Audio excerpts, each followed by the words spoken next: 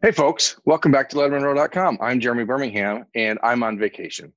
And I told you guys this last week on an episode of Talking Stuff, but I just miss you, and I miss talking about football and recruiting. And Austin Ward, who's joining me today in lieu of Spencer Holbrook. Oh, I thought you said you missed me. Oh, no. Spencer's on his own little mini vacation. And so Austin and I are going to do like a mini version of a different type of recruiting list, right? And I'm sitting in a very awkward position and I feel slightly uncomfortable as though my back is ajar, but it doesn't matter. What does matter is that, Austin, you know the old saying, right? Like, if you love what you do, you'll never work a day in your life. I can't stay away. I want to stay away, but I can't. Well, I mean, you can come back whenever you want. I can. I do miss you, Berm. I mean, not the same when we're not hanging out and talking football together. So wherever you are, Zoom brings the world closer together. Let's talk about Ohio State football. Yeah. So today we're talking something a little different.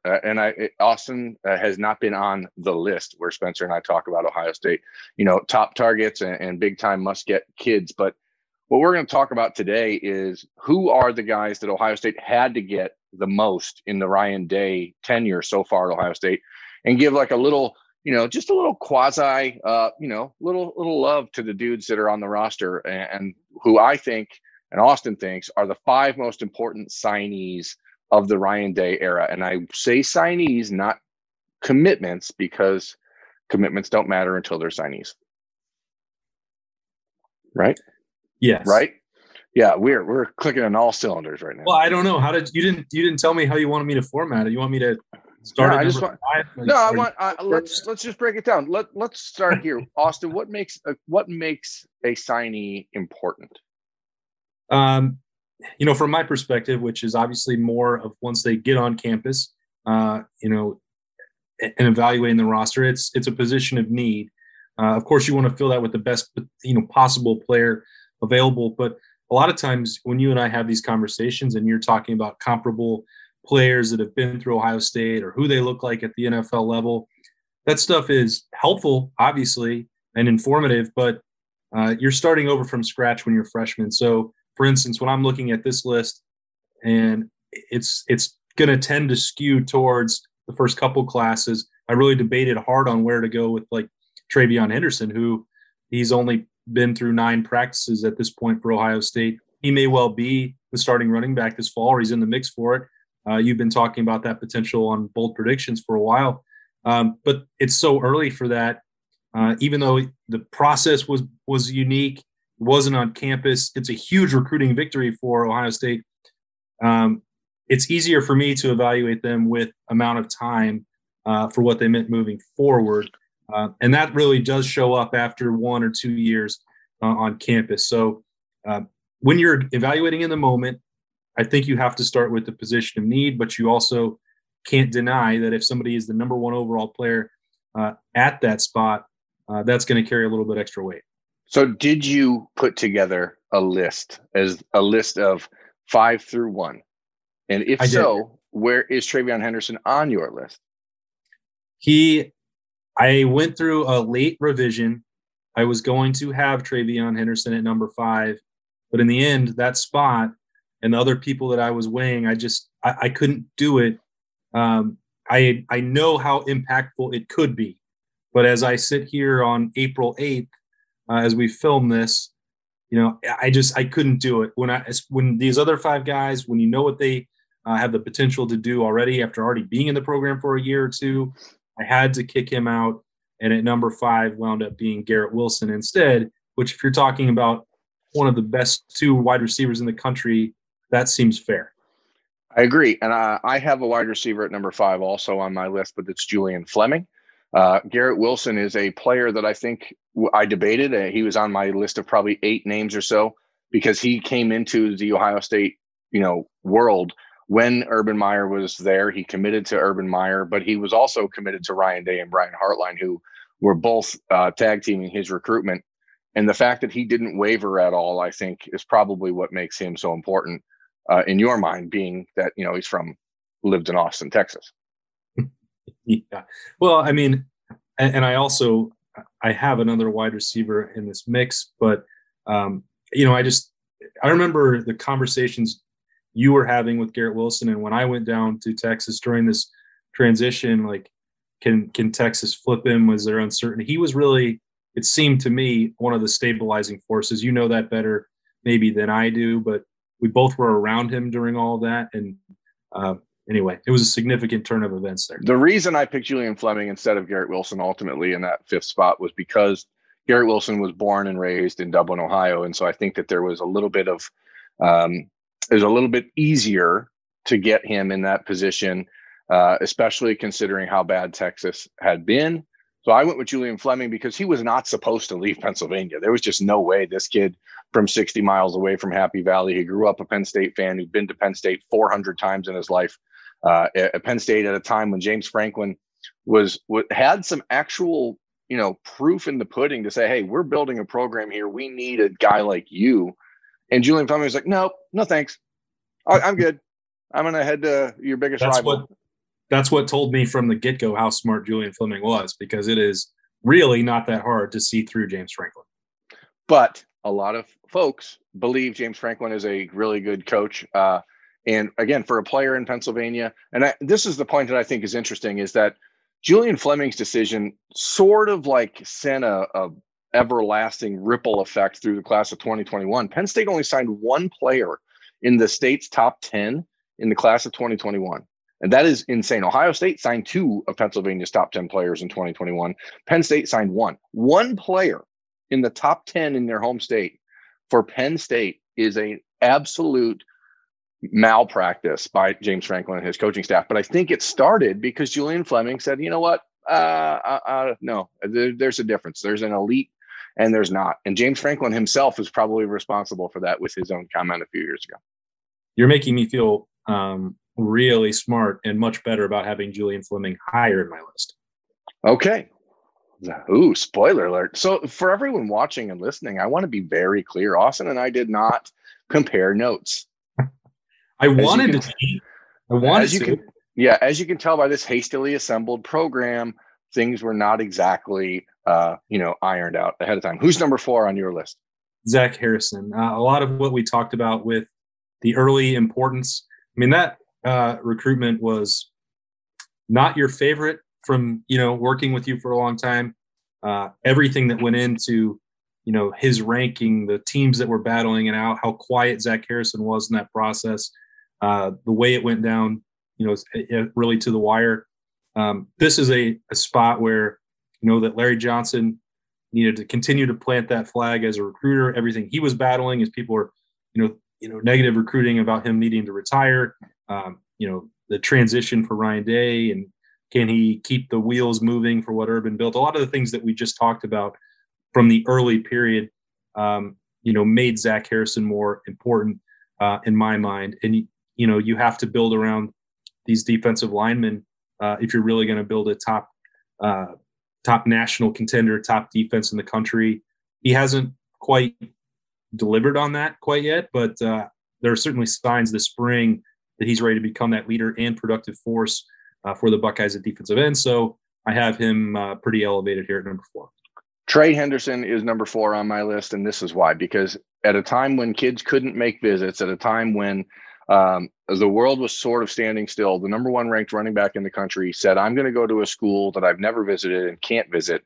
And then not only never wavered, but helped recruit other guys, did so joining a 2-man running back class, which, most schools were using the opposite approach with him, saying, hey, you come here, you're the guy.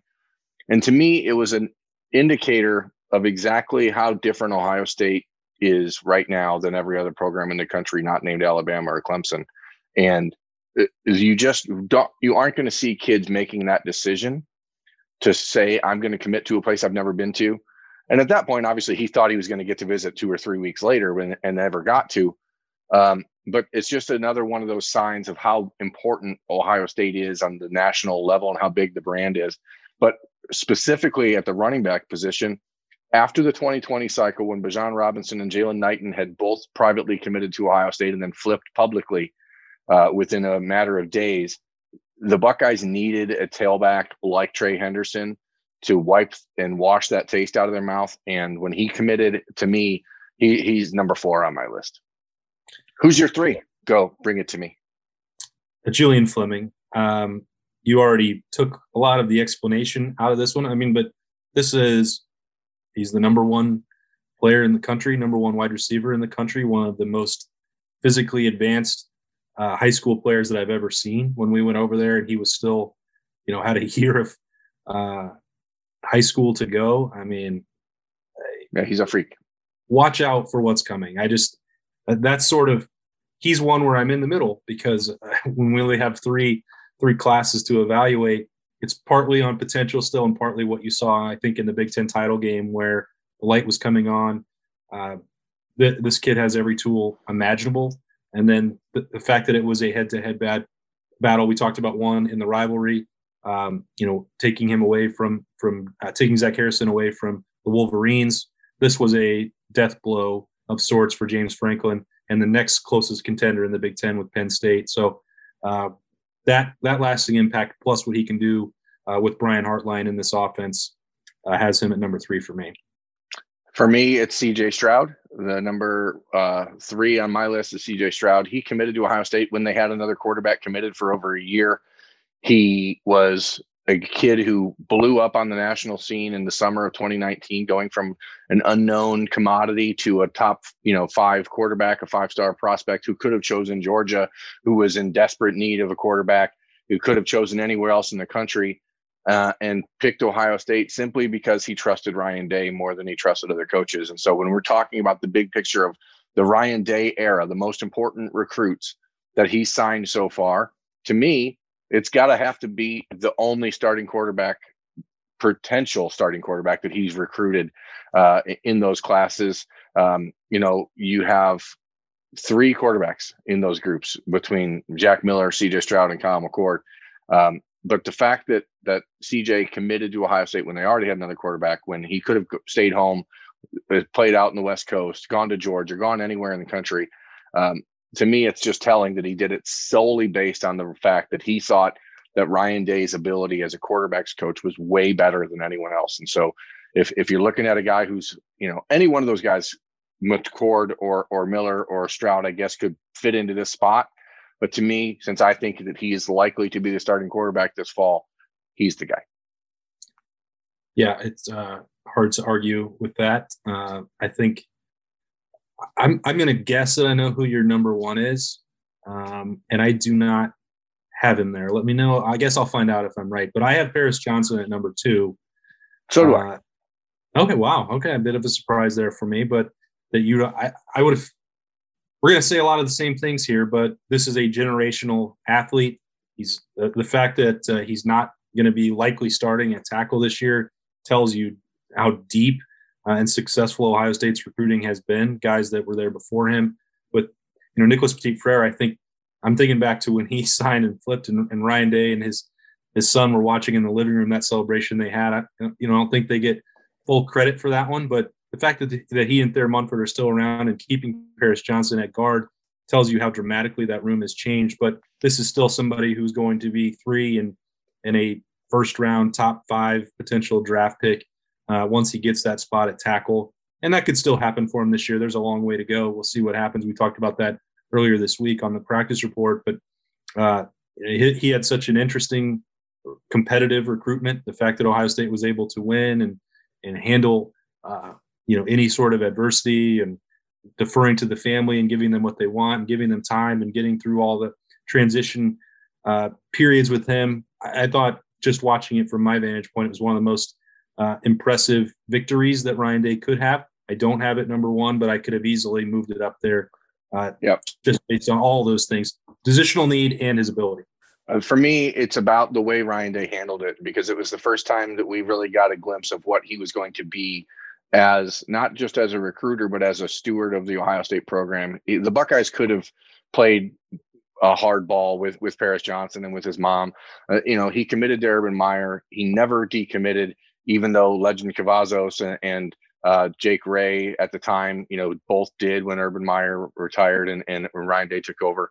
And Ryan Day and the way that they handled that with his family to back off and say, hey, we're going to build a relationship with you, do whatever you need, take all the visits you want, just keep us in the loop, let us know how you're feeling.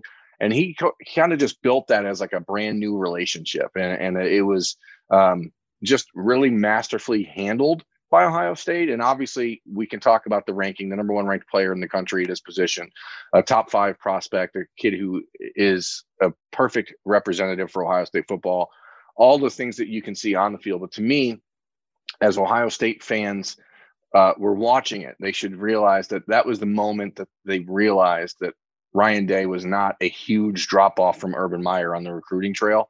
And in some ways, because of his youth, because of the way that he's able to relate to young kids a little bit different, maybe, I don't want to say better, but a different approach that is maybe more relatable to today's kids. And I think that he handled it perfectly, and it led to Paris reaffirming his commitment and becoming the leader of that 2020 class when he needed to be. And so that's why Paris Johnson is number 2 on my list. And who is number 1 for Austin Ward? CJ Stroud. All the things that you described, 5-star talent, another quarterback being in the class, being on the other side of the country out there in Southern California, all those things you'd think would be stacked against Ryan Day, but that was the commitment, that was the signing that told you this was going to be a destination. Ohio State, Columbus, Ohio was going to be the new quarterback assembly factory, and that people all around the country would be lining up to do that. Not saying that a Quinn Ewers or a Kyle McCord doesn't happen without CJ Stroud making that move. In some ways, it'd be a lot easier for them to come to play for the Buckeyes if he wasn't around, when he could potentially be starting now for the next couple of years. And that creates its own issues. But you're seeing quarterbacks willing to just be developed for a year or 2 or 3 because of the Joe Burrow factor, because of CJ Stroud making that decision that even with 2 quarterbacks, you're going to get better, you're going to learn from this guy, his reputation, his offenses. That was a real tipping point in my mind for what that offense could become and what influence Ryan Day could have as a recruiter. This battle is not over, but as I said earlier in the week, they don't just flip a coin to decide who goes first in drills, who leads them out during warmups. CJ Stroud has done that throughout camp.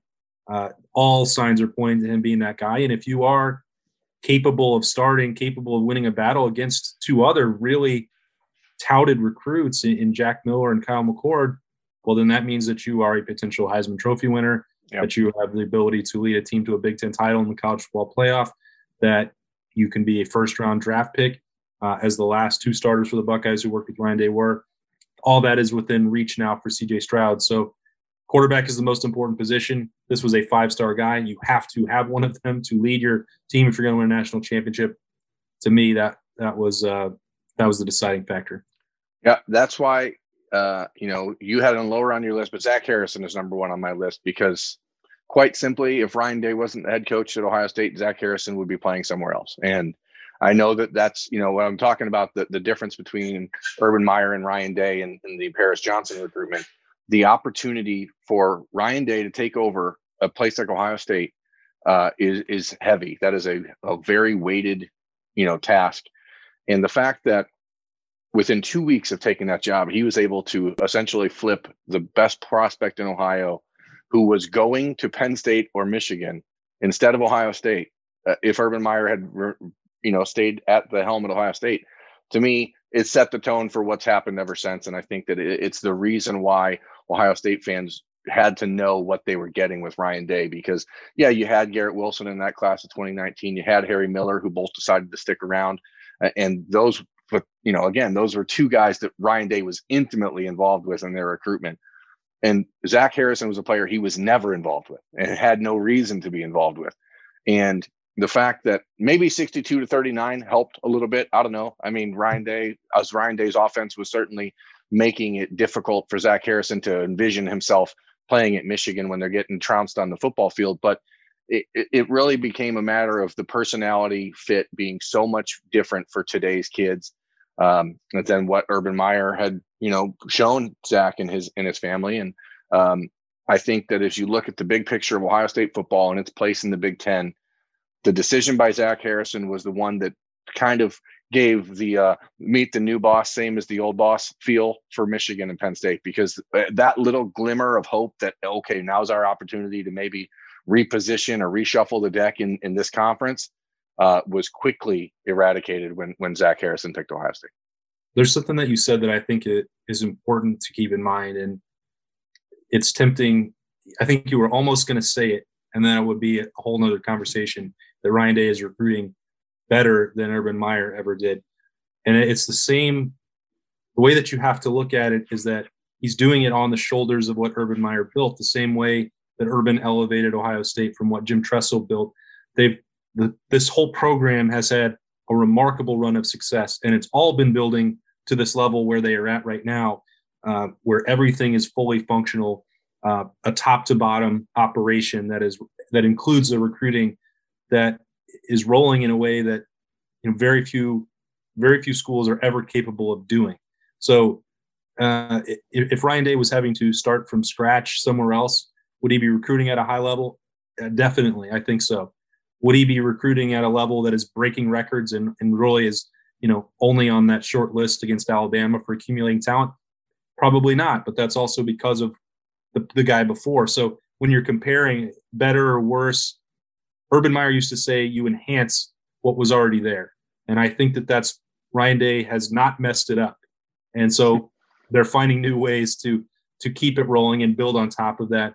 That's a never-ending game. But obviously the proof through these first three recruiting classes and the work that's being done for the fourth speaks that he understands a lot of what made Urban Meyer great, which is talent acquisition, and he's finding his own way to capitalize on what was there and add to it. Yep. And that's why it's only going to get better. I mean, Ohio State is, as you said, the number one ranked class in the country for 2022.